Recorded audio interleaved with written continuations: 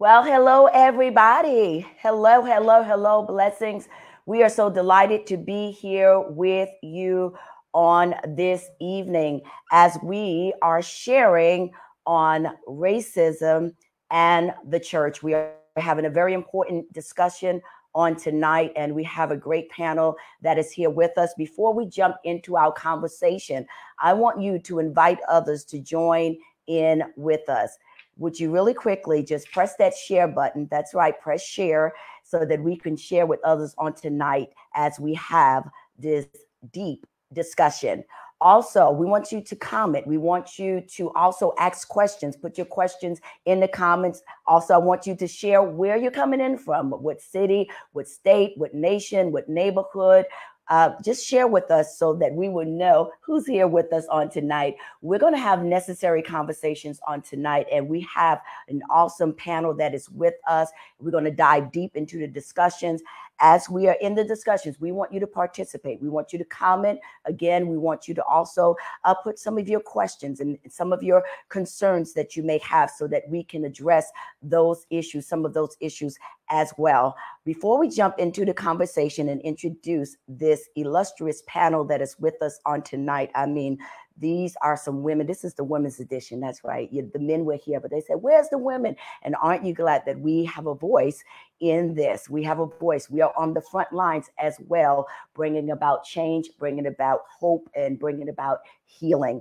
And so before we go into this deep discussion on tonight and talk about racism and the church, I want you to just help me just acknowledge the platform that we are on tonight that is afforded us the opportunity to be able to bring this message and this conversation to you on this evening. And so with that being said, we are thankful and grateful for the I Need a Word platform, who in less than 3 years has had over 1 billion views on Facebook alone and has reached so many people, 3.1 million followers on Facebook and reaching so many around the world. And so we salute you on tonight and saying thank you for using your platform to speak to current issues of this day, because it is very important to hear the heart of God concerning these things. Well, let's get into our panel on tonight. We're going to introduce first up, we have with us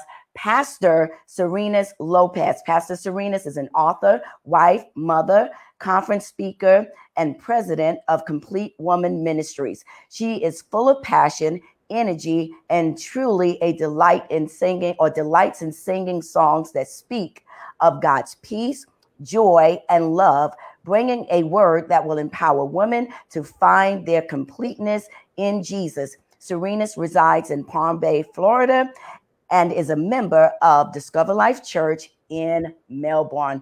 We welcome with us tonight Pastor Serenas Lopez. Next, we have Dr. Nina Baratak. Dr. Nina is an author, wife, teacher, and preacher for 30 years and has been given opportunities both in the United States and abroad to share the message of God that God has placed on her heart to see each person set free and established to live completely for Jesus. Pastor Nina has been affiliated with Shiloh Church in Oakland, California for more than 4 decades, where she leads various ministries under Shallow Life.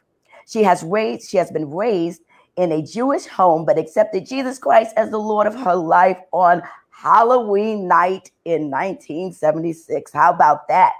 Next up, we have with us Dr. Patricia Ferguson. Patricia Ferguson is an extraordinarily passionate public servant, author, community leader, renowned speaker, teacher, and expert facilitator. Patricia Ferguson is passionate about the impact of public policy, or that public policy makes on local communities and communities with a long-standing history of persistent poverty. Patricia Ferguson is a former elected official who has advocated for strategies that would improve the quality of life of distressed communities and compassionate leaders who understand the language of poverty, and in turn, the language translates into meaningful public policy. We welcome tonight Dr. Patricia Ferguson. Pastor Vanessa Gargano is our final panelist on tonight. Pastor Vanessa is the co-lead pastor of Road to Life Church, along with her husband, mother of three, a visionary, church planter, entrepreneur, and a powerful communicator. Vanessa has a passion to see people realize and reach their potential in Christ, overcoming a childhood that was marred by substance abuse, divorce, sexual promiscuity, alcoholism in her own life, and financial instability. She is passionate about helping others find their way to freedom. I Need a Word platform guests that are here tonight. Let's welcome our guest panelists that are here with us to speak and share on the topic of racism and the church. This is the women's edition. Welcome, everyone. Welcome. Thank you. Wow. I think we have to have a whole nother conversation. We're just talking about all this good stuff that is in just a snippet. You know, we just took a snippet of the ladies' bios on tonight, and you have so much that God has, by his grace, has given you the ability to accomplish. So that will be another conversation. But tonight we're going to dive deep, and I want to jump right into this first question that has been given to us by the platform. And the first question is, why is it important for the world and the faith communities to see faith leaders take a stand on racial division issues? Why is it important for the world and faith communities to see faith leaders take a stand on racial division issues? Is there anyone that would like to just chime right in and just take on this first question? Why is it important? Why is it important for us to speak up? Why is it important for us to be involved? Or is it not important? Should we just stay in our sealed houses of worship and cover our heads and raise our hands and just say hallelujah? Or should we speak? Should we get involved? I mean, I think as a church and as a body of Christ and as women, I think this is definitely, there's so many good things that we need to talk about.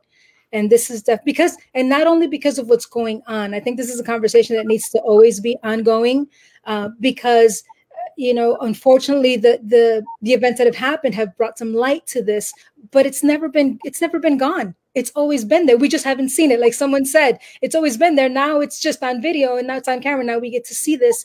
And so as a church, I mean, if God has given us the truth, for one, then we should definitely speak. And if we are the light of the world, come on, let's start shedding some light, especially in this, in you know, in what's going on. So yeah, I'll just start off with that and I'll let somebody else piggyback off me.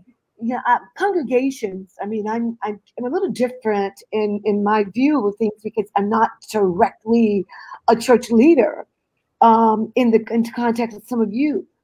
But the congregation represents the community. Mm-hmm. So the churches have to be a direct reflection of what's happening in the community because the congregation constitutes the community. So you can't abdicate responsibilities, be they social or otherwise, because you are the church, in which Christ spoke very clearly to the body as regards to truth and justice and standing for righteousness. So the needs that existed outside of the quote unquote church was also exactly why Christ came to fulfill and meet those needs. So you can't separate the two. True. Thank you so much. Both of those were really just great answers there. And Serena's just what you just spoke to in the beginning, opening up. Yes, it's been something that has constantly been going on. And I can say, as I am an African-American woman, I have 4 African-American sons, 1 African-American daughter, a Black husband. So, you know, that's my household. And so even as a pastor and a woman of God that preaches around the world, you still deal on a personal level with some of the feelings that is going on, or some of the discrimination. You see it with maybe how your spouse is dealt with, or how your sons are dealt with, or just, just that extra prayer that you're sending up, when your kids start driving and you don't want them to be, pulled over by the police. You are nervous about something extra happening, and, you have to cast down that fear and, go into praying, but it's real. It's real. And like Pastor Serena's, what you said, it was been going on all the time. And I'll tell you what I said. Thank God for cameras. Thank God for technology. Because there was one lady. I forgot her name. I should have wrote her name down. But she was a Caucasian woman, and it really blessed me, Patricia Ferguson, to see her admit that she did not even acknowledge that racism exists in her world. It didn't exist. It didn't exist until she saw the video of George Floyd. It didn't exist until she saw him take his last breath on camera.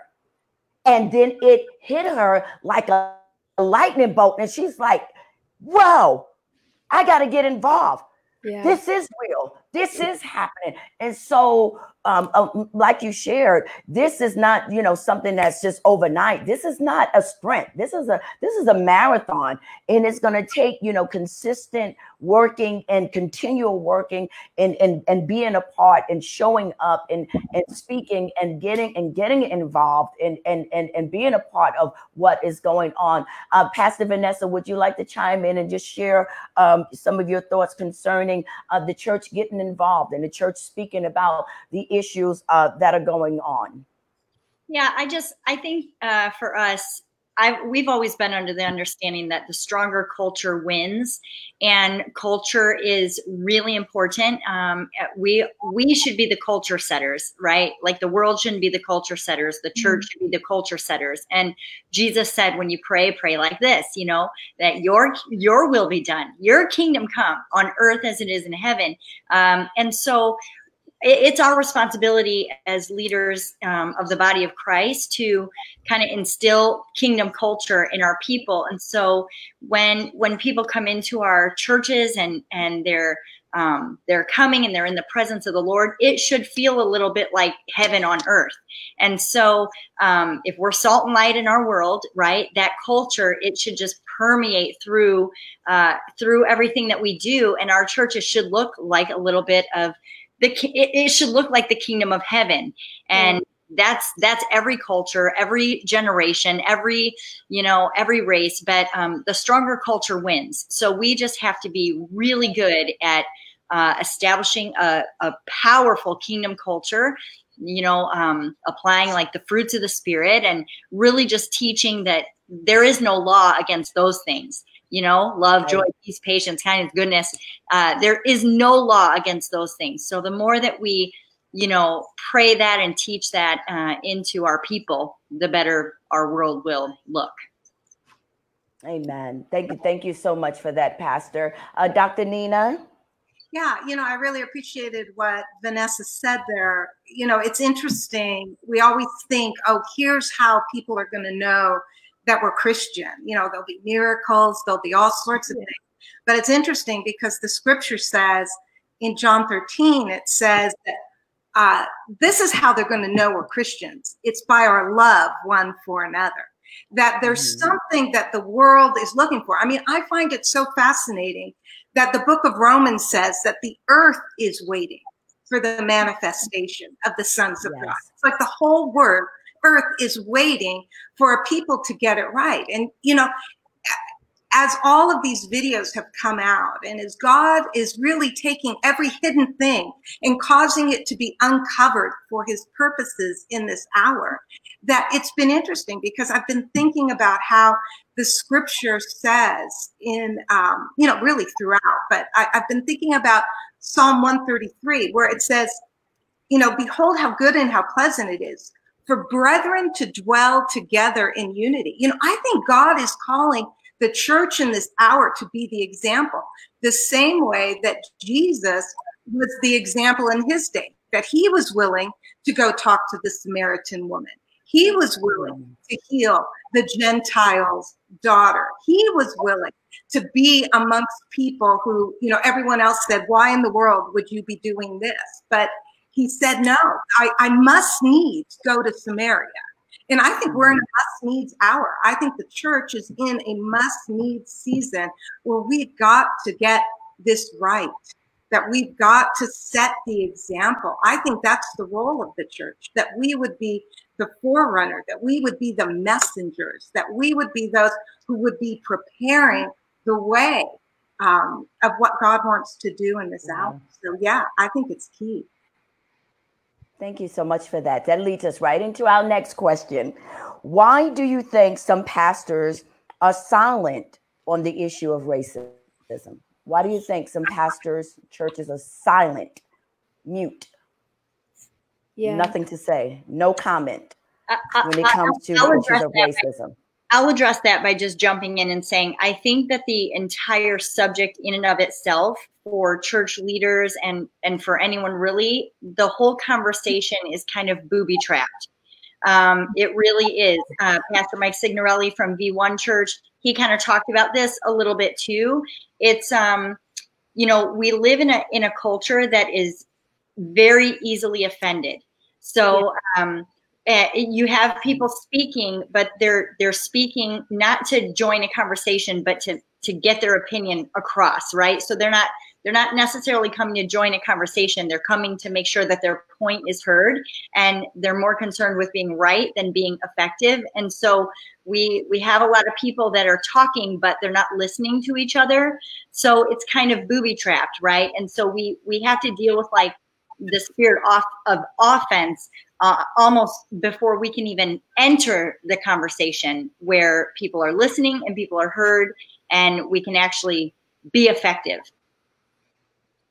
Beautiful. It's interesting that if I could sort of use some former comments from the original question to segue into this one, in that I think that the reason there's that energy that exists is because I think there still is a denial that racism does exist in America. And I think the denial is probably built within the context of legislation. You take a look at the first Reconstruction, you take a look at the Emancipation Proclamation, you take a look at the 13th and 14th Amendment, and for some reason, there's this belief that all the ills of the past were captured within those amendments or that legislation, so therefore everything else is just these dulling tones. And so we don our faces with the belief that it really does not exist because it's uncomfortable. And then to admit that there is a problem, it has the potential of saying, am I a part of the problem? When I'm supposed to be the guardian of truth and justice and righteousness, that I took an oath and I stood before my Father God in the church to say that, Jesus is Lord, and my goal is to be an ambassador for him. And therefore, I think that type of belief can shroud the potential that perhaps I've got some issues within me that have been unsettled for years and I might not know why they exist, but they possibly exist. So it's a confrontation of self and being willing to deal with face-to-face that a woman in the mirror. And isn't that how it is many times with tough things? The temptation is there to just sweep it under the rug because when you deal with it, you're opening up something that's not going to be a little simple patty cake, but there can be backlash. There can be, people that are going to be upset with you, because the reality is that, like Pastor Vanessa said, when you do speak up, somebody's going to be offended because people are hurting, people are in pain, people are frustrated. And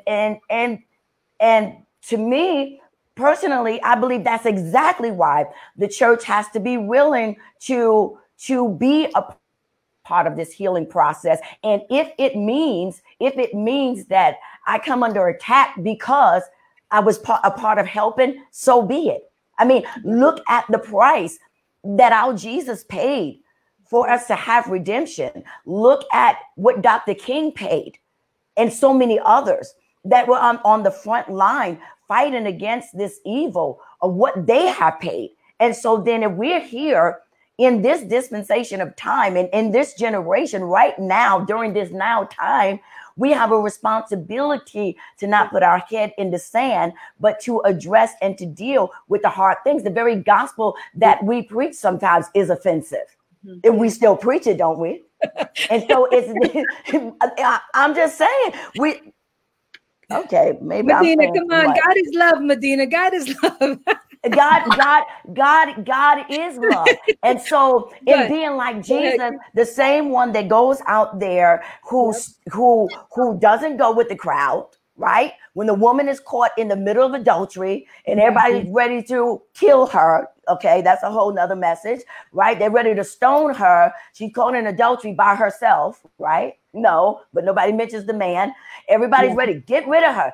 Jesus doesn't care. He doesn't go along with what the crowd is doing. He goes to stand up and to defend the one that is under attack. That's our Jesus. Yeah. Jesus would speak against the social injustice. He would speak against, that's our Jesus. I'm not saying not to do it in love. I'm saying to silence many times can be taken as consent. Mm-hmm. And so when I tell you, when I see people like my dear friend from Dr. Nina's church, Pastor Ramos from out there in California, when I see his post, even when it's just a post to say, you know what, we're standing up against this, I'm going to be honest with you. It's like, yes, thank you, Lord, because there are so many that are not saying anything. This is and there's something wrong with that. There's something wrong with that. And especially when a lot of your congregation is African American. Yeah. I think that's exactly right. While you're talking, I'm thinking of how when it speaks about Jesus, it says he was the Word made flesh, but it says that he dwelt among us. And that glory was full of grace and truth. I think God is calling us to be in the midst, that we're to take Jesus in the midst of people. And it's not just putting our heads in the sand, but there's got to be, part of that glory is being able to look at all of the truth, just to look at the whole thing. When you ask the question, why are some people silent? It's interesting, even as you shared about how that Caucasian woman saw the video, and for the first time, it was like, oh my gosh, this is real. But, I was thinking of the scripture from Hosea 4:6, where it says, my people are destroyed for lack of knowledge. And the weird thing is that word destroyed is it actually means to be made silent. I think there's silence that has happened in the midst of God's people.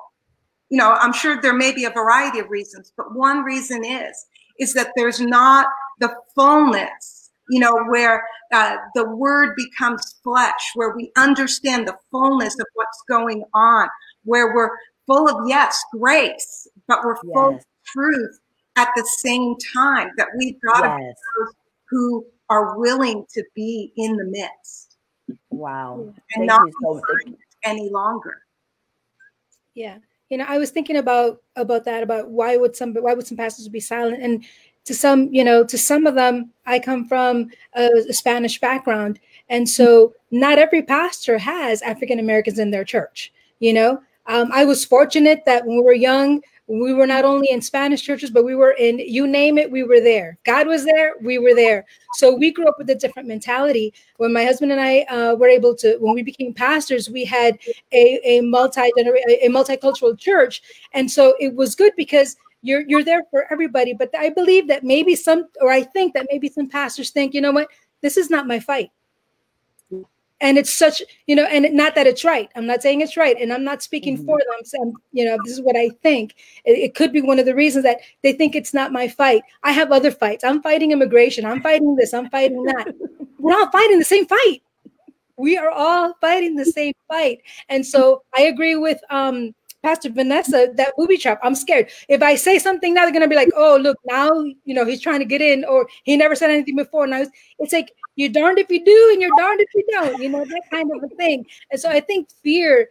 The enemy is using fear in so many ways. I mean, you could take this in so many directions, but I think fear is one of the big reasons that people stay silent, even in a discussion like this. And fear is not from God, and it's not of God. Wow. That is so true, Pastor, because fear will lock you in a prison and you just can't do anything. Yeah. The scripture tells us that God has not given us a spirit of fear, right, but a power of love and a sound mind. And through prayer and through conversation with God and the help of the Holy Spirit, we become courageous and we can get the strength that we need. And I feel you with that, because as pastors, pastors are constantly in battles. And so that could definitely be a thought, like, here's another battle. There's so much going on. You have even right now, with the COVID-19 going on, church is not having services. Many churches physically are not coming together. So there's a battle there, being concerned about the sheep and wanting to make sure that the sheep are good. And I totally hear you when it comes to sharing that. And I just want to just take the moment to just say thank you to all those who have spoken and encourage those who maybe been a little shy or timid about speaking. Even if somebody maybe misunderstands, God knows your heart. He knows where you're coming from, and you're coming to bring hope, and you're coming to bring healing. And that's what it's all about, because guess what? If we don't speak, the devil's speaking. Seriously. I agree. And for us as believers, there are certain things that we know. We hold the truth. We hold the truth that God created humanity, that he created us in his image.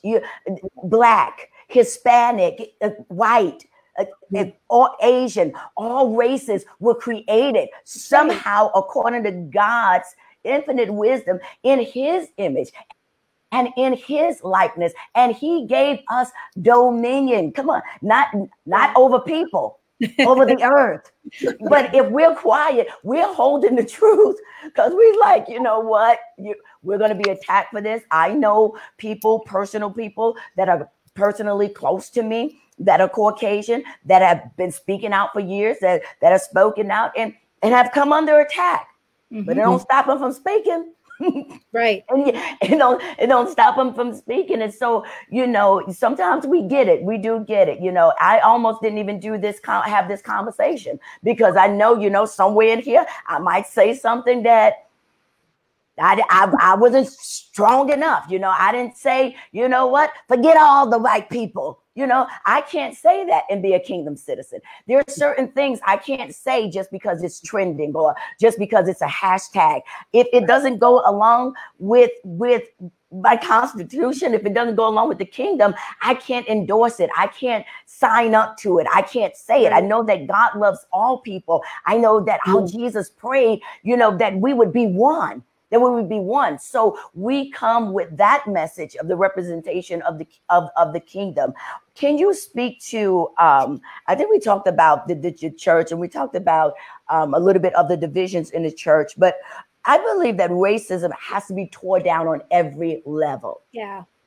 For us as believers, do you believe that the tearing down of racism, tearing it down, do you believe that is just on a physical, natural level?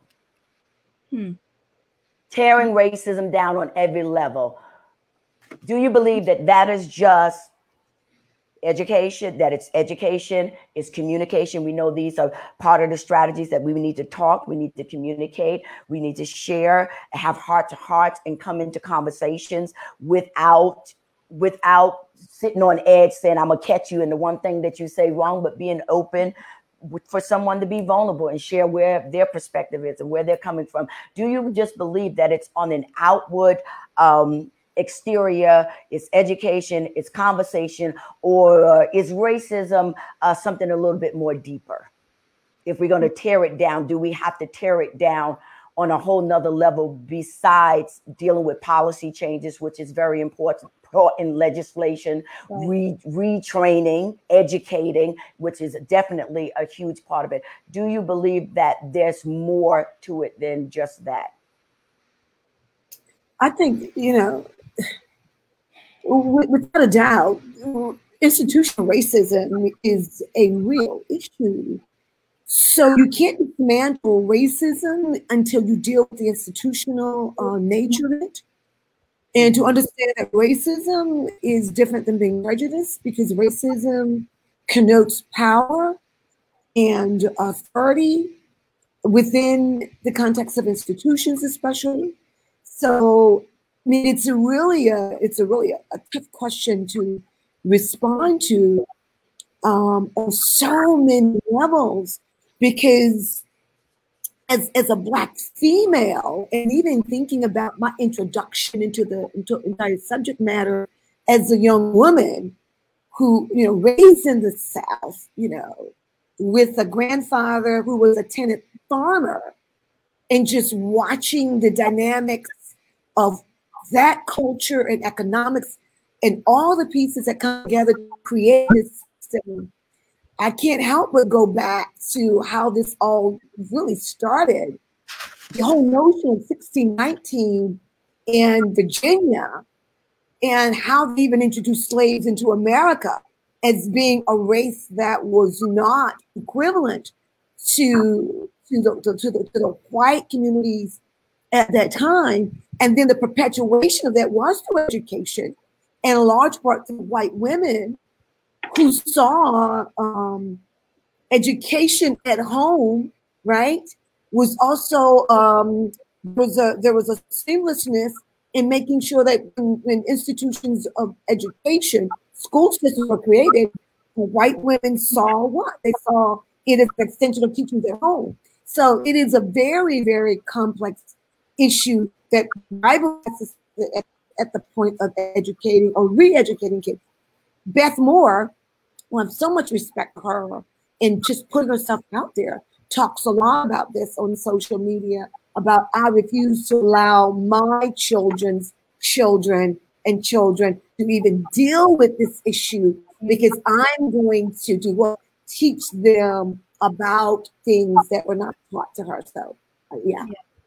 Yeah, and I think it's important. This is all about we're women talking, and I'm pretty sure we're all probably moms, and so I think I'll start with this. It is deeper, because so many years have gone and so many layers have been added to racism, and so it's not going to go with one peel. It's like peeling and peeling and peeling. You got to get to the root of the problem in order to fix it. But for all the women that are listening today, I think we can start fixing that, because the root of that are people, and we got little ones. Well, mine are all big, but we raise men and women. We raise little boys and girls to be men and women. So what we teach them at home is so important to fix this problem. If we're able to teach them, what, God made us all and God loves us all. And you know what? God loves color. He loves color, all kinds of color. People say, I don't see color. I do, because God made it and I love color, And so if we take that responsibility of going just to be a mom, and in teaching our kids and raising our children, not when we teach about the love of God, it has to go in there that God loves all, we love all. And I think if we moms did our job or do our job or be better at our job, some of us and some of you are doing amazing. Let's not bash moms, because I think we're pretty cool. Yeah. But I also think that we have an opportunity, especially if you have little ones at home. It's really hard to fix a tree. Like it's a Spanish saying, you can't fix a tree once it's grown. You got to take care of it when it's little. Yes. So we can really start making a difference and start peeling back, so that the new generation, this generation, doesn't see what we have seen, doesn't live what many have lived. They completely see different, because moms took the time to teach and educate the love of God in all of this way. So I think this is a lot deeper than what we can even think of, but we can start making a difference today in instructing our children about God's love and how God loves color.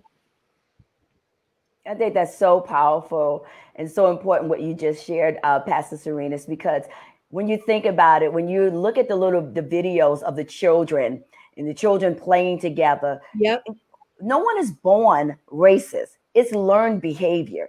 It's learned, it's taught, it's passed down. And so if we can deal with that in the homes, to teach and to talk about some of the things that were done that was not right, and to bring people and bring our children up to respect humanity, to respect life. May that be restored in the name of Jesus on every level. Just the respect for the breath that God has caused to give people life, that we don't just take it and cut it down, and just restoring even the value for that. And I believe that you're so right about that, teaching our children, talking to our children, and taking that time while we have them, because they grow up and then they leave. While they're in our care, in our custody, having those real conversations with our children and training them up to respect and to love all people, to love humanity. And I think we need to hear more about humanity. And it's that wicked one, that demonic deceiver, that cast out one, that defeated foe, the one whose days are numbered. He is the great divider. That's all he does, is go around dividing and causing divisions. And so I believe that even, with the conversations and the teachings and the talking at the table, and sharing with our families, we definitely have to keep this on the front lines with intercession and praying against this evil spirit that comes to divide, to conquer us, because really we are better together. Amen. We're better together. We're better. We are better together. And since it's all women here tonight, I have to ask the question about what were your thoughts if you saw the video of Mr. George Floyd, when you found out that he was and heard him call for his mother. What was, I believe that all of us are mothers here tonight. What was that like for you, hearing him call for his mom? What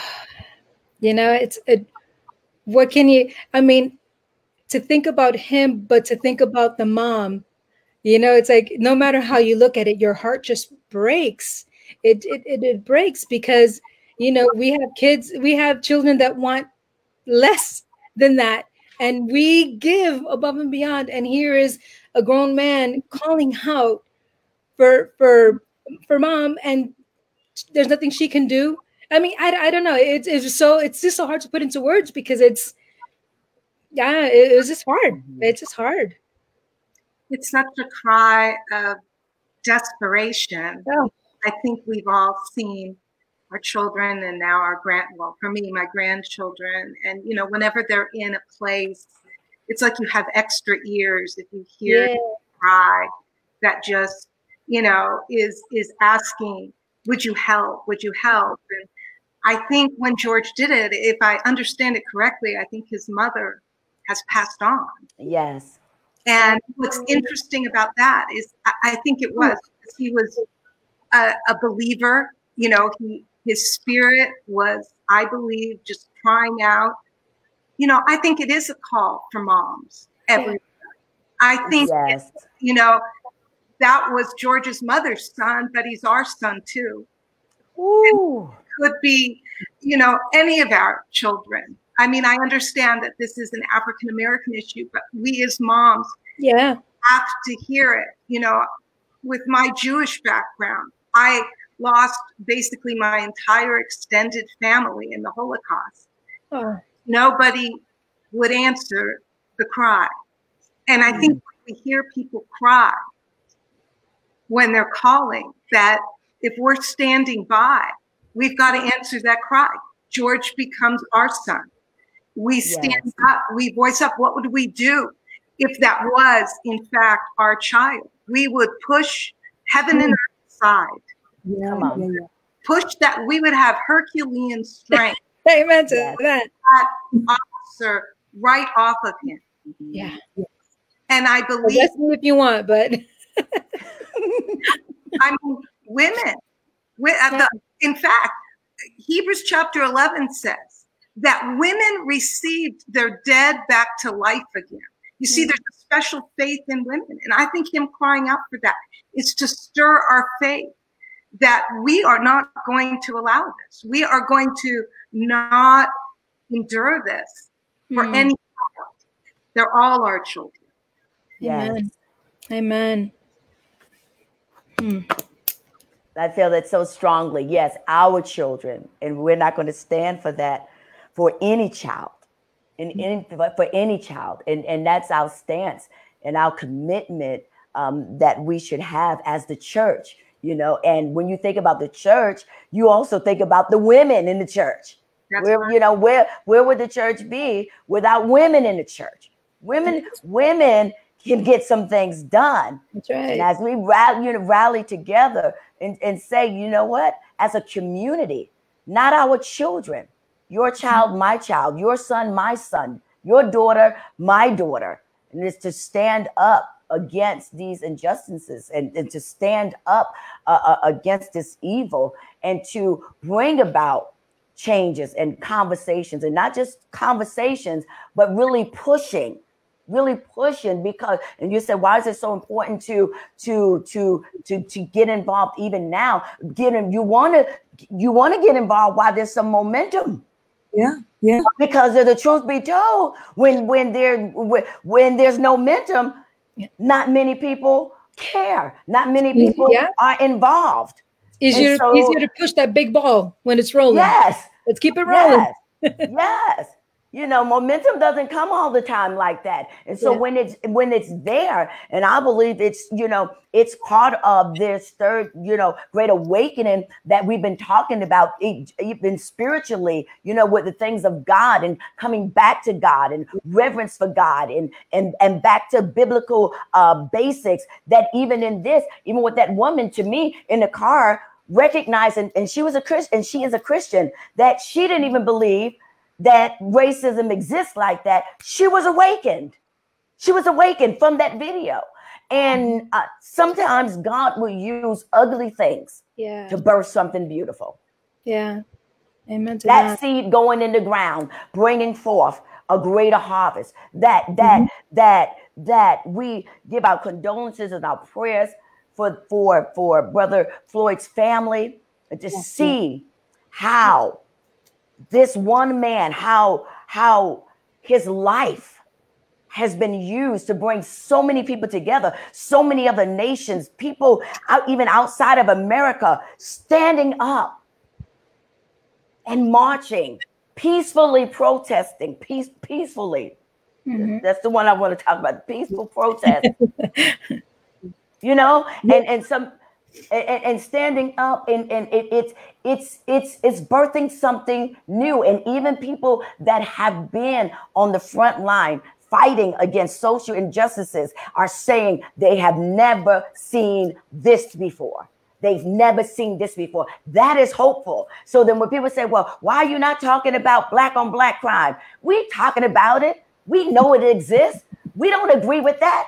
But the momentum is here right now. And if we can get this baby out, if we can take this momentum, if we can take it and use it for good right now, while the world is paying attention, and get legislations changed and policies changed, and get changes in the police department and retraining. I mean, we don't want to get rid of all the police officers. Most people don't agree with that. I'm gonna call the cops, something go down. We just want to get rid of the bad ones. Because everybody's not bad.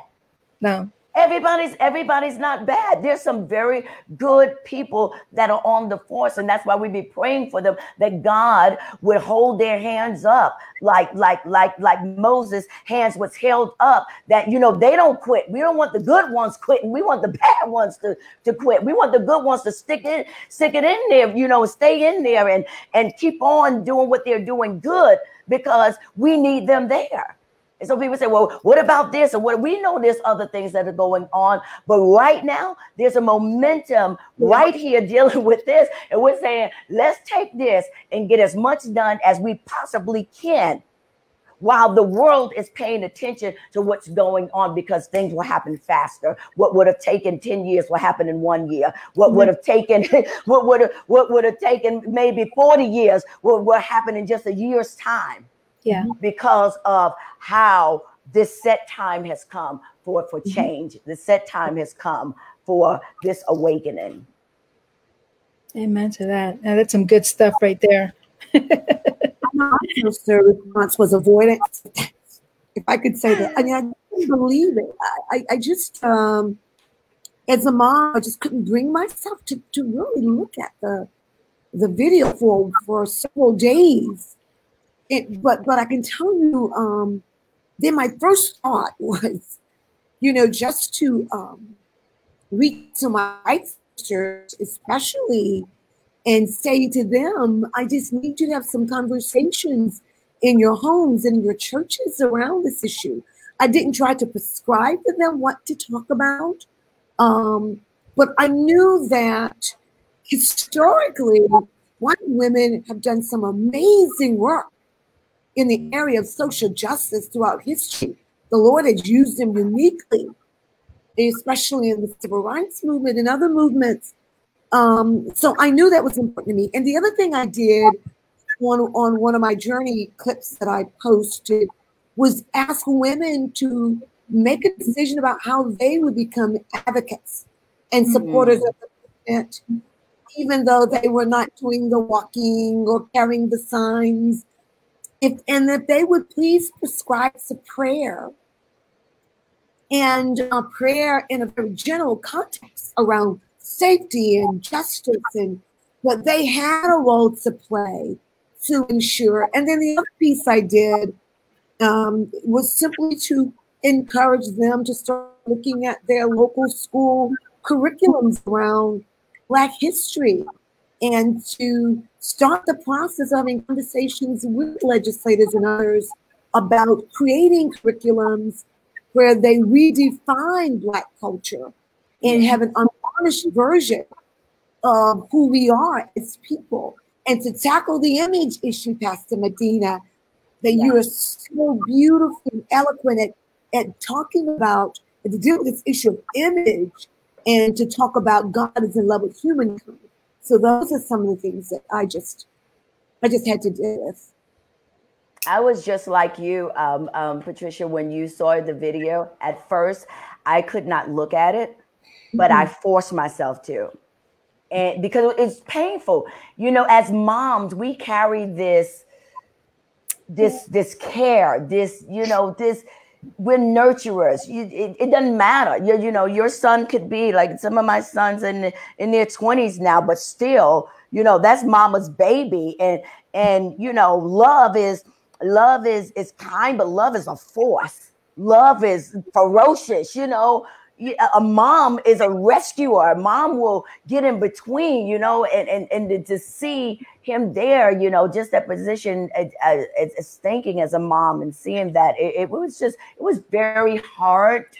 And then also, if I could be transparent, it was also like, here we go again, in the sense of something else, it seemed like it's always something, happening, when it comes to especially our African American males.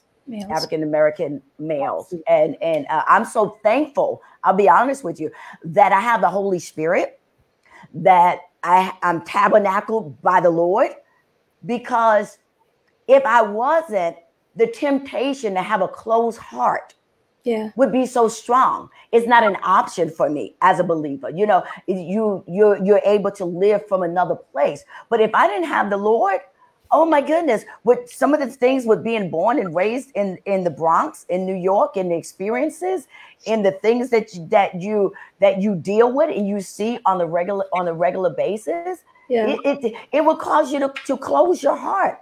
And one thing about that lady, I might need to bring her on to have a conversation with the woman that was in the car. She might need to join our next chat, Dr. Nina, is I really believe that even her transparency helped to bring healing, helped to bring healing. And if we can have these hard conversations, and if we can be real about it, that sometimes we have these real emotions. I remember when I first moved into my neighborhood. When I first moved into my neighborhood, people came and, you know, they came to speak, but they didn't come to speak to really welcome us in the neighborhood. It was like, you know, what are these Black folks doing here? And we knew it. And we knew it because they didn't speak after that. They came to see who was coming, and the temptation, you know, to be closed and to, you know, just be like, okay, well.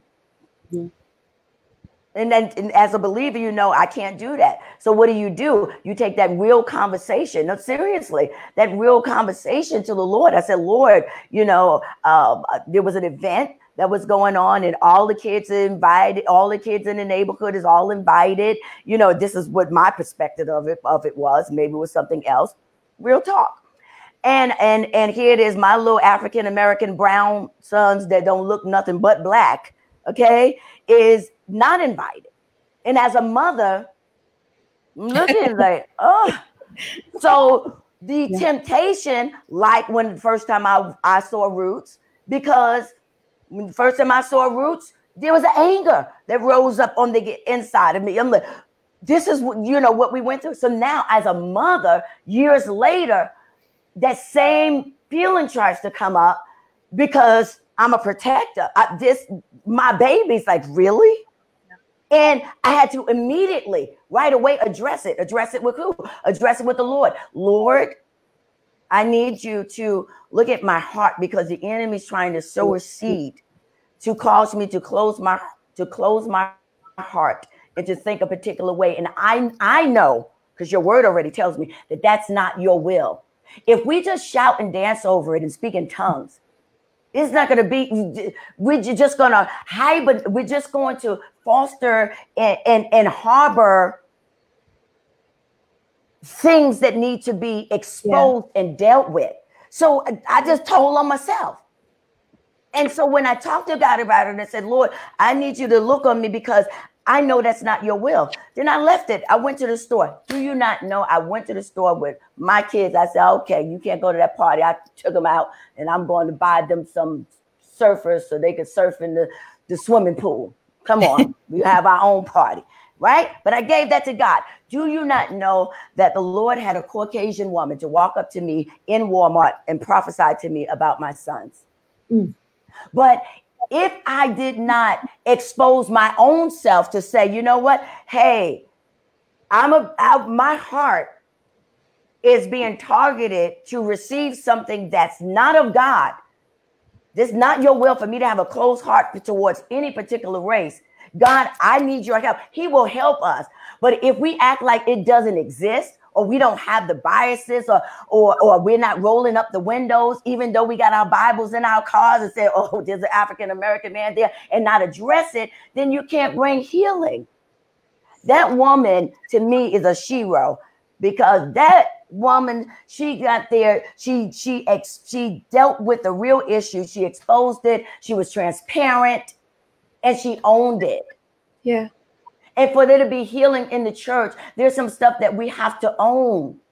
Because some of the racism was pushed right in the church in the name of the same Lord that we preach. Yep. And so if we don't talk about it, then the babes, you know, because we're gonna serve the Lord, and you know what to say because you're more mature. But if we don't share with the children, the babes in Christ, what is our position as kingdom citizens? That we are one in Christ Jesus, that God loves all humanity. If we don't arm them with how to respond, or how to be proactive, or how to contribute to the conversation, they won't know. But then guess who's telling them how to respond? Social media. Yeah. Yep. Social media. And that's not and a lot of social media is not putting out the right answers, because it's promoting hate, it's promoting division, it's promoting not having dialogue. And so then if the church at least speaks to it, it's not saying that you have to, you have a whole congregation that you have to minister to. It's not saying that, you have to just keep going every week just talking about racism, but it does need to be addressed so that the church knows where we stand as this house, as this body of believers. This is our stance on racism. Yeah, I mean, it's definitely a hard thing, you got, I mean, there's so many scriptures we could use, but we have love the Lord your God with all your heart, mind, soul. And if we're able to do that, then we can love everyone else. So it definitely is a heart thing. And that's where we're challenged. That's where our spirit gets challenged, because it is a hard thing. God, I love you, so I'm going to be quiet. God, I love you because I know you're going to give me strength. I'm not happy about this, but I know you're going to get me through. And it definitely is a hard thing. And I think someone had posted a while, I think when the flyer went out, somebody said, why don't we talk about racism in the church? Not just racism in the church, but racism in the church. Because right now, it's you can't, I mean, it's what's happening is awful. And it's bad, and you can't say anything. I mean, you have to stand up for it. But there are also a lot of people that are going through different kinds of racism and different kinds of trouble. And so we as a church, like we as a church, we need to be vocal. We need to be the light. I mean, you look at organizations that are growing leaps and bounds in all of our communities. Why? Because they got together. They believed in one thing. I mean, they were like those people at the Tower of Babel. They were like, you know what? We can't build a tower to get to God, because they were speaking the same language. The church just can't seem to speak the same language. And when we do, if we just go back to love the Lord your God, and if we understand that if we get that right, we can get so many other things right. They'll just fall into place if we get that one thing right. It's a hard thing. It is a hard thing. It is a hard thing. And he gives us that key, and he also tells us, love your neighbor as yourself. You're not going to cause yourself to suffocate. You're going to hear. If you see yourself down there saying, I can't breathe, you're going to hear that. You're going to hear that. But I'm not discouraged. I'm encouraged, because in these hard conversations, if not us, we are baptized believers with the Holy Ghost. They can stand up and say, we will not have this, not on our watch. Yeah. We can't do everything, but we're certainly going to do our part. And the change that we want to see, it begins with us. Yeah. Ask God to search us. Not just have this, be like the Pharisees. They was always so stuck on appearing a certain way that they never dealt with heart stuff. They never dealt with heart issues. They never dealt with inside stuff. It was always how they appeared to men, like they were more righteous than everybody else, that they were so left out of what God is doing. God is moving.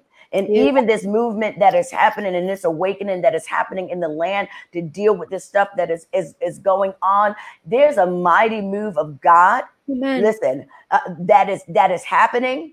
And if we don't get rid of our biases, we're going to miss out on major breakthroughs. Biases of it's got to be a certain color. Biases of it has to be a man. Biases, it has to be a woman. They need to be older. They need to be younger. Do they have an earring in their ear? Is that a tattoo? Listen, we better learn really quickly how to not judge people based on appearances. Amen. And be sensitive to the Holy Spirit, because God is doing whatever he wants to do. He will work. He's asking nobody for permission. And there is a move going on, and it's happening. It's happening. It is happening. Glory to God. I agree. Hallelujah. I agree. Dr. Medina, we've been saying, I've been in the church for a long time, decades. And we're all praying revival, move of the Holy Spirit, all of this. You know what? I think that's what we're seeing here. Yes. It doesn't look like what we thought it was going to look like. You see, even how at the beginning of this year in 2020, everybody was prophesying 2020 vision. I want you to know, I think God is giving it to us. I think we're seeing things.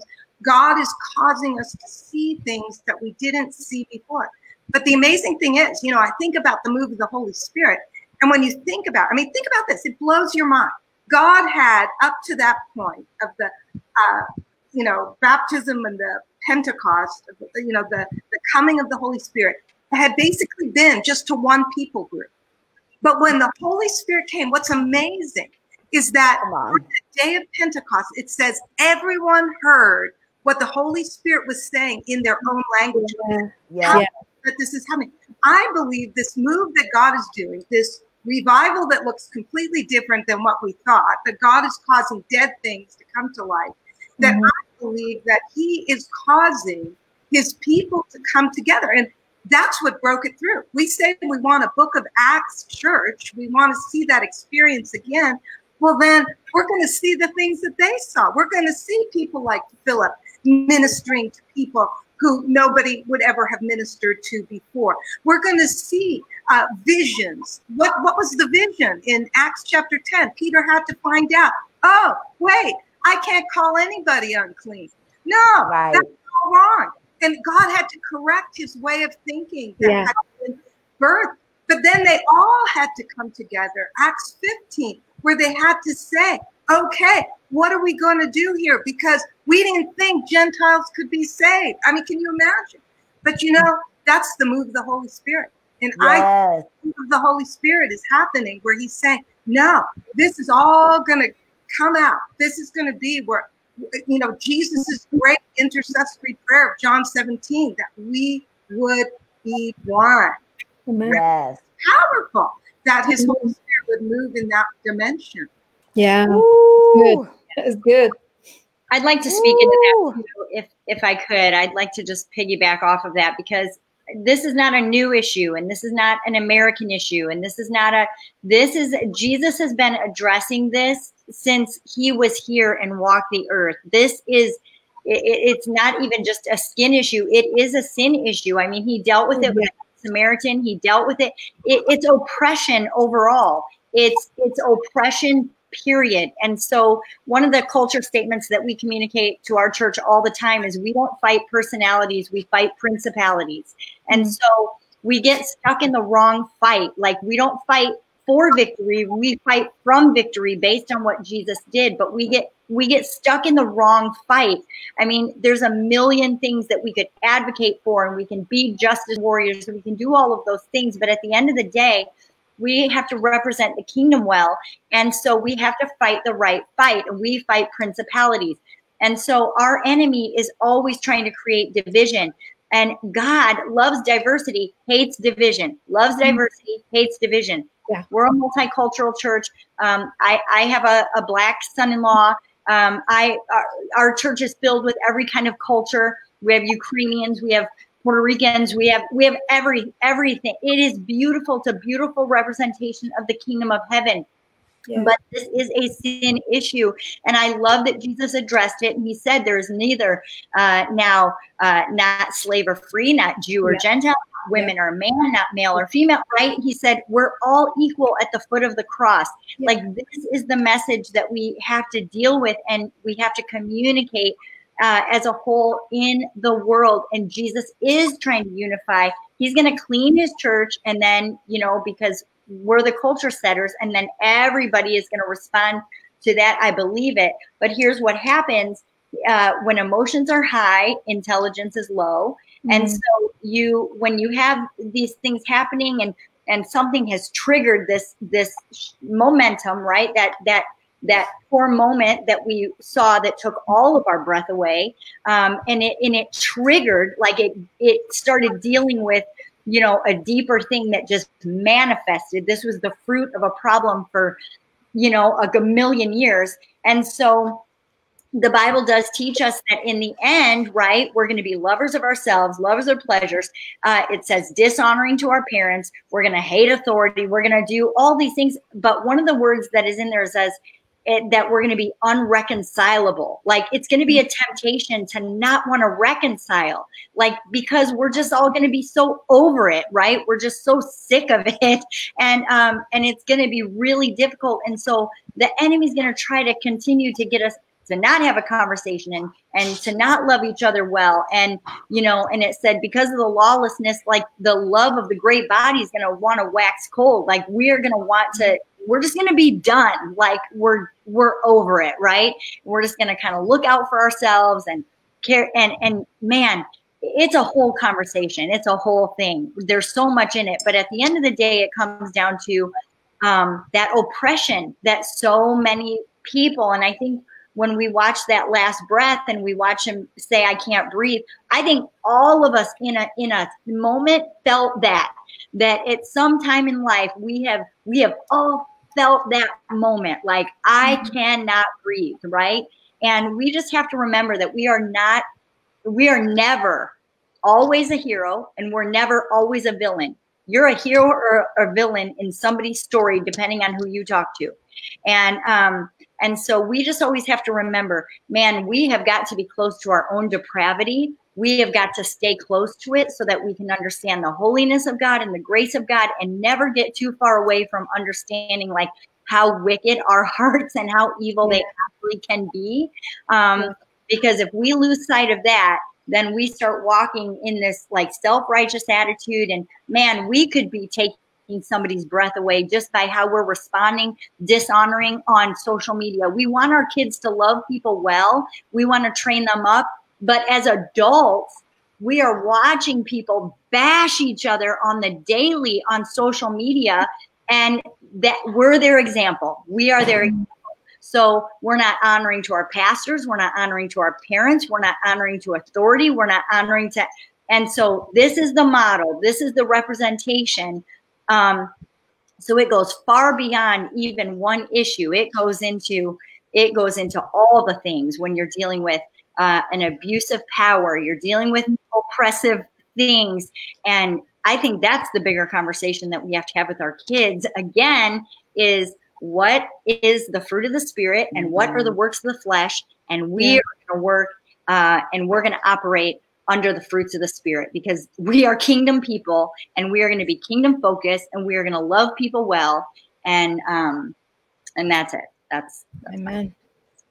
Amen. What can we do? Very good. What can we do to, I'm taking a question from some of our guests that are watching us on the I Need a Word Facebook page.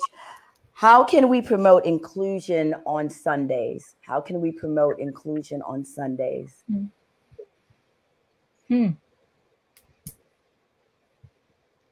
How can we promote inclusion? How can we make, I would guess that they're asking, how can we make it where everybody is welcome to be a part and are included in what's happening at the church? Yeah. I mean, I don't, I think where Discover Life Church is a multicultural church, and everyone is welcomed, and you see it all the time. And when I hear someone said, "Oh, I went to the church and I wasn't welcome, or I didn't feel welcome," I don't understand that.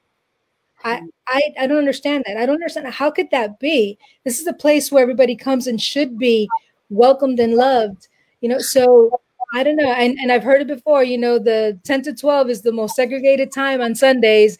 I just think, just preach the gospel and just, I mean, when you represent the kingdom, your church will represent what that is, so I don't understand how people, I don't know. I can't understand it. It's well, at church, you're dealing with human beings as well. Everybody comes to church. When everybody's welcome, everybody is welcome. Everybody, ALL. It's almost a twofold thing. One, I think you have to teach it. I think it has to be heard. The word has power, and I think you teach that everyone brings something. Even Jesus. I mean, this is really interesting. When he went in Matthew 16, I think, when he went to his own country, he had been performing all these miracles, and even the people knew this, said, "Oh, this guy's an amazing teacher, and he can perform miracles. That's kind of awesome." But when he came there, they began to say, "Isn't this just the carpenter's son?" And it's so interesting because the scripture says that therefore he couldn't do any miracles there. And I think we've got to teach that. We've got to teach that everybody carries a portion of the Lord. And if we begin in our own minds to lower that estimation for any individual, then we're really missing out. So I think on the one hand, it's taught, but I think on the other hand, it's got to be modeled. I mean, I'm really fortunate that I do go to really, I think it's predominantly African-American church, that I'm a pastor at. And, but it's multicultural. There's, all sorts of different groups. And I think we have really taught it, but B, modeled that everybody has something, that every joint can supply, that we're going to build each other up, and that there's a portion that everybody has. Isn't it an unusual story? I hear this story as I've been watching all of these things on the news and hearing it, and thinking about the church, and even what Pastor Lopez said, that she's baffled when people say, what, you're not welcome. But there are churches where you're not welcome and you don't feel received and all of that. And, I think about the story of Naaman, how he was a leper. I mean, he had a real problem. And he heard, there's a great man of God. I'm going to go see the great man of God, Elisha. And he goes to Elisha's house, but Elisha sends somebody else. He sends a messenger. And it says that Naaman left in a rage. He was so mad. It was like, I can't receive from you. What are you? I don't want what you have. But anyway, of course, the end of the story, that it's his servants who ended up telling him, no, you should really receive from this person. Yeah. And so he did what they said, and he was healed of his leprosy. I think those are the kind of stories. The word of God has power. We've got to teach that, Jesus, Elisha's a type of Jesus, and he sends all of us as his messengers. Who are we to say, you're not in the right form. You're not the right package. You're too old. You're a woman. This is how the devil works. John 10:10, he's a thief. He wants to destroy, and he wants to kill.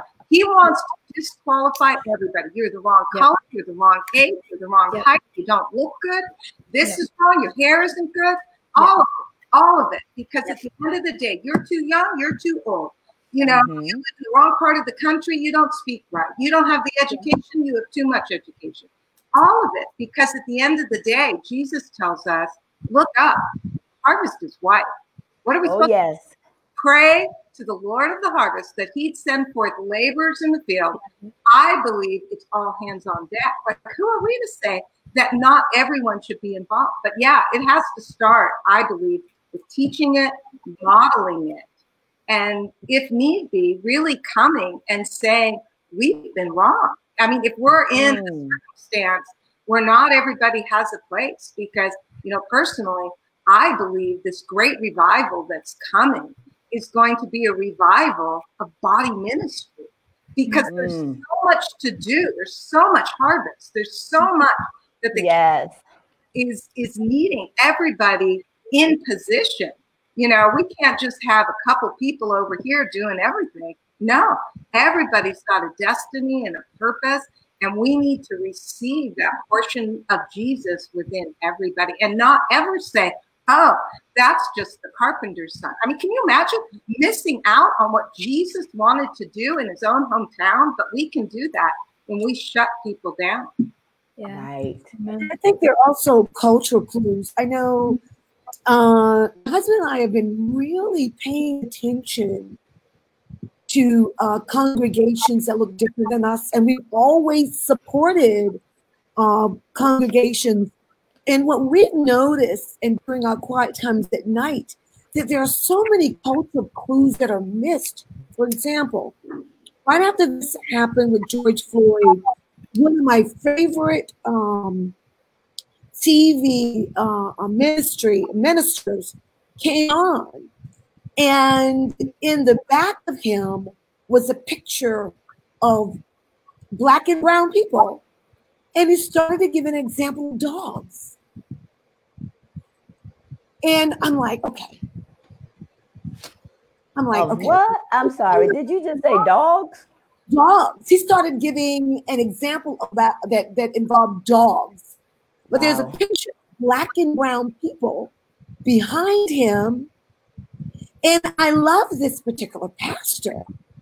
And I looked at my husband, he looked at me, because if you had a conversation with him, it's a great pastor. Did not mean any harm. That I mean, we've been following him for years, and we know there was no harm in it. But there's so many cultural clues that are missed, not intentionally, but because they've never been at a place in history where it meant so much to, to be very much clued in to the context of what, with all the context around you. So I think a lot of it is, and for a while, I had to just turn off my TV last few Right. weeks because there was so much offense that was non-intentional. And I've got to say this. I said to myself, Lord, give Black pastors and ministers the courage to minister to their brothers and sisters, but they are in relationship with that I don't have access to. Here is the time for them to pick up the phone and say, let's have a conversation. So I must present to you a case that I saw that I think is a perfect example of this. And that was John Gray and out of Texas. Oh, Lord. Joel Osteen, thank you. Joel Osteen and John Gray. It was the most incredible conversation. And the stage that was set by Joel Osteen was, I just want to listen. He says, I just want to listen. Listen, share your heart with me. And in the beginning, John Gray started off sort of guarded. We all know how John can be. But as the conversation continued into an hour and 30 some minutes, John Gray just let down his guard and allowed the Holy Spirit to speak through him. And Joel said, we've had a multicultural church as well for all of my life. He says, but I've never heard what I'm hearing now. I've never felt what I'm feeling now. So I just wanted to share that. And I've been to some churches, and I know they welcome me, but when I sat down and listened to the message, we've just had to at times just leave because it wasn't relevant to us. It didn't address the issues that were happening in the broader community. It was just a total blackout of that. So I understand because I've been there and I felt it. And it was not intentional. It was never intentional. Wow. That's a powerful contribution, what you just shared. And those things can happen, Patricia, what you just shared with us, that you can do something when you're ministering. I've probably been guilty of that, of maybe the body language wasn't right, or maybe something shouldn't have been, in the picture that was there, but you really didn't intend or mean any harm. And I think your response to that was so appropriate because you didn't let that one moment define what you knew about that minister for so many years. And that's powerful. Day, by the way, I turned him back on the next day. But that's such a teachable moment that you just shared with us, because I think if someone has had a history of standing on the right side of communicating the gospel effectively, having a heart for all people, and they have one moment where something is said that's maybe not said the best way or communicated the best way, then we should model what you modeled and have that heart to say, this one moment doesn't define them as a minister. It just wasn't the best way to present it, but this is not who they are. And that's where the church can model that, because right now, when you look, the masses are saying, cancel. You missed dotting that I, forget about you. You're out of here. And we serve a loving God that, thank God, that doesn't just throw us away, and he would want us to model what you did in this situation. You were able to look at the big picture. And then also what you said, I know for myself, having connections with different pastors that are have different nationalities, different backgrounds, that those conversations are happening. They are happening where Black pastors and white pastors and that are friends, they're talking on the phone and they're hearing and they're listening. And it is bringing about healing, and it is having the hard conversations. And the hard conversations are important. But I got to tell you, it's a blessing to see the willingness and the wanting to hear, the vulnerability of saying, maybe there's something that I don't, understand. Like a lot of people talk about, different, having diversity in the churches. But there's also a known thing that it's easier for African Americans to go to a church that is led by a Caucasian minister than it is vice versa. That's a known thing. I mean, when you look at Bishop T.D. Jakes, I mean, he's up there with the cream of the crops. There's a few specks in his congregation of other nationalities. And it's because he has other nationalities in there, but not in the proportions of what you would see if he was, this is just being honest, if he was a Caucasian minister saying, get ready, get ready, get ready, get ready, get ready. And so, there's a lot of healing that has to take place. And I'm hopeful, that it will, because we're already in a better place. And so we won't stop here.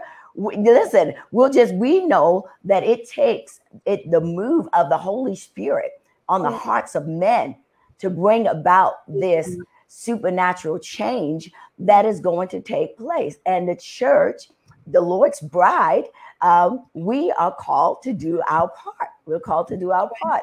And that is to deal with, we got a spiritual work to do and a natural work. It's not just natural, but it's the spiritual, dealing with the root of the principalities, like Pastor Vanessa was talking about, knowing, that our enemy is not a person or a color or a denomination or anything like that. We got one common enemy. That's right. One common enemy. And that is the wicked one, the devil. And listen, we're going to stand together. The Bible says, listen, how good and how pleasant it is for brethren to dwell in unity. Dr. Nina, now you hit on something. You just went, don't think I didn't catch that.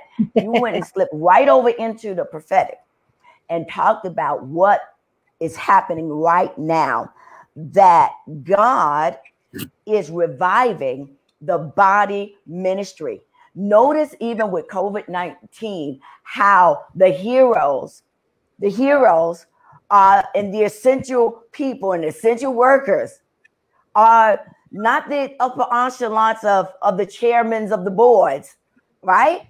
But it's the everyday people that are going in, that are having parades and accolades and people singing and cheering for them. And we are right there with the body of Christ, where the people of God are standing up. And I believe that even with having to go into these houses is a part of the strategy. Now, I'm not saying we're going to stay in the house, but I believe that part of being in the house is getting back to what is essential, what is important, what is necessary, dealing with the household, dealing with the family, families being mended, and people having to individually build a personal relationship with God and be awakened to these signs shall follow, not just the pastor, the apostle, the bishop, the prophet, but them that believers. The believers are emerging. And I want you to talk a little bit more about that, what you prophetically see in this hour, God doing during this time, and how God is moving, even with all that is going on in our land. It is. It's so powerful. I have to say, I just hear in my spirit, and I've been hearing this for weeks. Really, it began even before all of the multiple racial items had come out. It was right at the beginning of that, but it was after the COVID.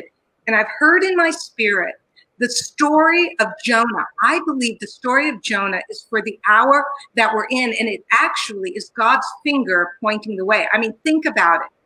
God calls Jonah to go to a people he doesn't want to go to, right? And he says, no, he's gone, no, I'm not going. He gets on a ship. He goes in the opposite direction. But what happens? Well, the Bible tells us that God sent the storm. I'm telling you, I think the storm we're in right now, God's hand has been on it. I think we're all home with plenty of time to think about things. I think everything has been put on hold because God's going to come and he's going to restructure things. But the amazing thing is, I mean, this is really, I believe, what God is saying to the church right now is that Jonah is on the ship going in the wrong direction. Come on. He's asleep on the ship. The thing is about to shipwreck. The people on board, which to me is like the people of the earth, are crying out, going like, oh my gosh, oh my gosh, oh my gosh, we're about to crash. Jonah is asleep. The prophet of God is asleep in the ship. And so they go and they say, what is it with you, O sleeper? Get up, rise up. You see, I think the spirit in the earth is calling for God's people to rise up in this hour. And the amazing thing is, I mean, think about the story of Jonah. I'm telling you, I could just preach this thing, but I'm going to take 10 more seconds on it. The amazing thing is that, of course, the big fish comes, right? That it says God had prepared the big fish. I think there's a big smelly fish going on right now. COVID is fish, all the stuff that's in upheaval, no jobs, all of it. I don't like any of it. I'm not saying I like a thing about it. You know, Jonah called it the belly of hell. I'll say, yes, it is. It's the belly of hell. We don't like it. But I want you to know, it brought Jonah to the destination that he had to be. Yeah. God is bringing us in this hour, in the midst of all of this calamity, in the midst of the storm that God himself brought up. He's saying, church, arise. Church, up. Church, you've got something to do. And so it says in the scripture, and this is what I believe the Spirit is saying to the church right now. It said to Jonah, it says that God came to him a second time. You see, second time opportunity. God is coming to us again. And so then Jonah said, okay, I'm going to go. I'm going to go to Nineveh. He preaches. The whole city turns. The people who Jonah didn't want to go to has a great revival. But the amazing thing is, Jonah was mad. Yes, he was. God taught him one more lesson, and it was the lesson to do with that, the shade and so on. But I won't go into it all. But the bottom line is, God taught him that the people of Nineveh matter. Yes. Yes. God is saying Black lives matter. They matter. God is saying, this is it. You're going to get it right this time. At least that's what the call to the church. We need to say to one another, we're going to get it right. We might have been on a ship going the wrong direction, but it's okay because God's prepared a great fish and he's bringing us to the place that he wants us to be in. And we just have to say, yes, Lord. Yes, Lord. We're taking this second time opportunity. Let's allow the Lord to position us for what he's really created us for all along. And so, yes, it's body ministry. It's every joint supplies. It's the new wine is found in the cluster, the Holy Spirit, the great outpouring. It's going to be just even in such a way that every vessel is going to pour forth. So that's really what I'm seeing prophetically. That we need to understand. Don't despise the big ugly fish. It's taken us to where we need to go. So good. Yes, Lord. Thank God for the storm. Jesus. Wow. Well, we are getting ready to close. Dr. Nina, listen, you have hit it right. You hit that nail right on the head. That's exactly where we are. And wow, what a reference. We've been talking about that on our Jumpstart Your Day. Jonah's bias took him in the wrong direction. He did not want to preach to them folks. And what we're seeing in this time is just because, listen, you've written some people off, and I'm just putting that out there generally, doesn't mean that God has. They matter to God. No matter how much God didn't agree with Nineveh's sin, he wanted their repentance. It's his will that none would perish. That's why he gave his son. Oh, what a glorious, glorious gospel we are carrying to preach to all nations, to everybody, to preach it to the Black man, the white man, the Asian man, or maybe I should say woman, since it's the woman's edition tonight, to every woman, to every girl, to every person, the hope of this glorious gospel. Yeah. And he gives us this gospel to preach the same way that he's given us his word and how he brought us out. An imperfect people loved us while we were yet sinners, not after we were cleaned up, while we were all messed up. He gave us brand new life. As we close tonight, we want to close out and have each person to share very, very quickly just one solution that you would leave with us with tonight. Just one solution you would leave us with tonight, even if it's just reiterating something that you shared earlier, that you want to make sure that you say this is a part of the solution. Yeah, I mean, I think one of the verses that came to me was that Mark 3:25. If a house divided against itself, that house will not be able to stand. And so let's stand together. Let's make a difference. We all can't be the ones with the Martin Luther King title, but a lot of people helped Martin Luther King get to where he was. So every contribution that we make, every little thing that we do, every big thing that we do, it's all part of the bigger picture. I may not see the whole big picture, but I want to be a part of it, and I am a part of it. So let's stand together and let us not let the thief come to steal and destroy what God has already promised us that's ours. So let's stand together. Let's stand together. Woo, committed to standing together. Pastor Vanessa? We need the wisdom of God. Plain and simple, we need the wisdom of God. The first to plead their case always appears right until somebody comes, right? So, and cross-examine them. We have got to tap into the wisdom of God, because clarity comes from connection. Vision doesn't come from what we see. It comes from our connection with God. That's how, revelation comes. So we have to do that. And most importantly, we have just got to commit to love each other well, to just love each other well, and wake up every day, submit our hearts to the Father, and choose to love each other well and have an unoffendable heart. I love that Patricia communicated that she turned that pastor on the next day, because that is grace thinking. That is mature. Your level of maturity is not how much Bible you know. It's how quickly you can forgive other people. Honestly, it's like, if one more person tells me how spiritually mature they are because they know the Word of God inside out, but they literally cannot forgive someone for a mess up, and they're judged on the worst moment of their life, when it's like it's just the worst thing, right? You are spiritually mature when you can walk out forgiveness and grace and love people well. Amen. Amen. That's powerful. Mine is one of just urgency. This is an urgent hour. And along with the urgency is understanding that we're all ambassadors, that we're not of this world, we're simply in this world. And the entire notion of me understanding that they're my brother and my sister, and we're going to spend an eternity together, and that families have disputes and disagreements, right? And we still love them. We can't get rid of them. So I absolutely embrace that. But also the hour is urgent. And it is the time for full transparency as regards how we feel about each other. And that I love the analogy, Dr. Nina. Thank you so much for the analogy that you just gave us, because I had a whole lot of analogies.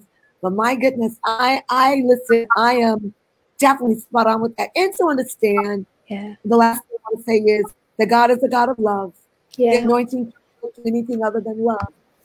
So if we want the anointing to flow, we have no choice but to love. Amen. Thank you for the Amen. Well, thank you so much to all of you. You've brought such grace and love and commitment to this conversation on tonight. Thank you for sharing the heart of the Father. I'm excited about this harvest that is ready to be reached. And like someone said tonight, I think that was this is Gary. No, this is Hartnett said, Pastor Nina, You brought us on home. Bravo. Yes, you did. That's it right there. Yeah. There it is. You see, through that illustration, and I know you pretty much probably haven't been on Jumpstart Your Day, but we've been sharing about Jonah and how Jonah's bias took him in the wrong direction, spent his own paid a fare because he did not want to preach to that particular group of people. Yeah. But God, even in his compassion and his love, he didn't kill him. He just allowed a nice storm to wake him up out of his being comfortable in moving in the wrong direction. And so I'm excited about what's ahead, this harvest, the souls. I share what we shared with our Jumpstart family on this morning. God is using what he's going to do. He's going to use loving kindness and he's going to draw them. And he is about to blindside some sinners that didn't even call upon his name with blessings. And he's going to cause them to see his power. And there are going to be mighty conversions. And so I'm so excited and giddy in my soul about the different races, the nationalities, and the human beings that are coming into the fold and surrendering to Jesus. Let's stay on these front lines, praying, sticking together, standing together, praying for one another, praying the heart of God into the earth, standing for oneness, standing for humanity, and reaching the nations for Jesus. Thank you so much, Pastor Serena, Dr. Nina, Pastor Vanessa, Patricia Ferguson. We love you all. Thank you for being here with us on the I Need a Word platform tonight. Good night, everybody. Thank you for your contribution. Let's remember to represent the kingdom. We love you. God bless you. Jesus reigns. We thank God for healing and hope to the nations. Amen. Bye.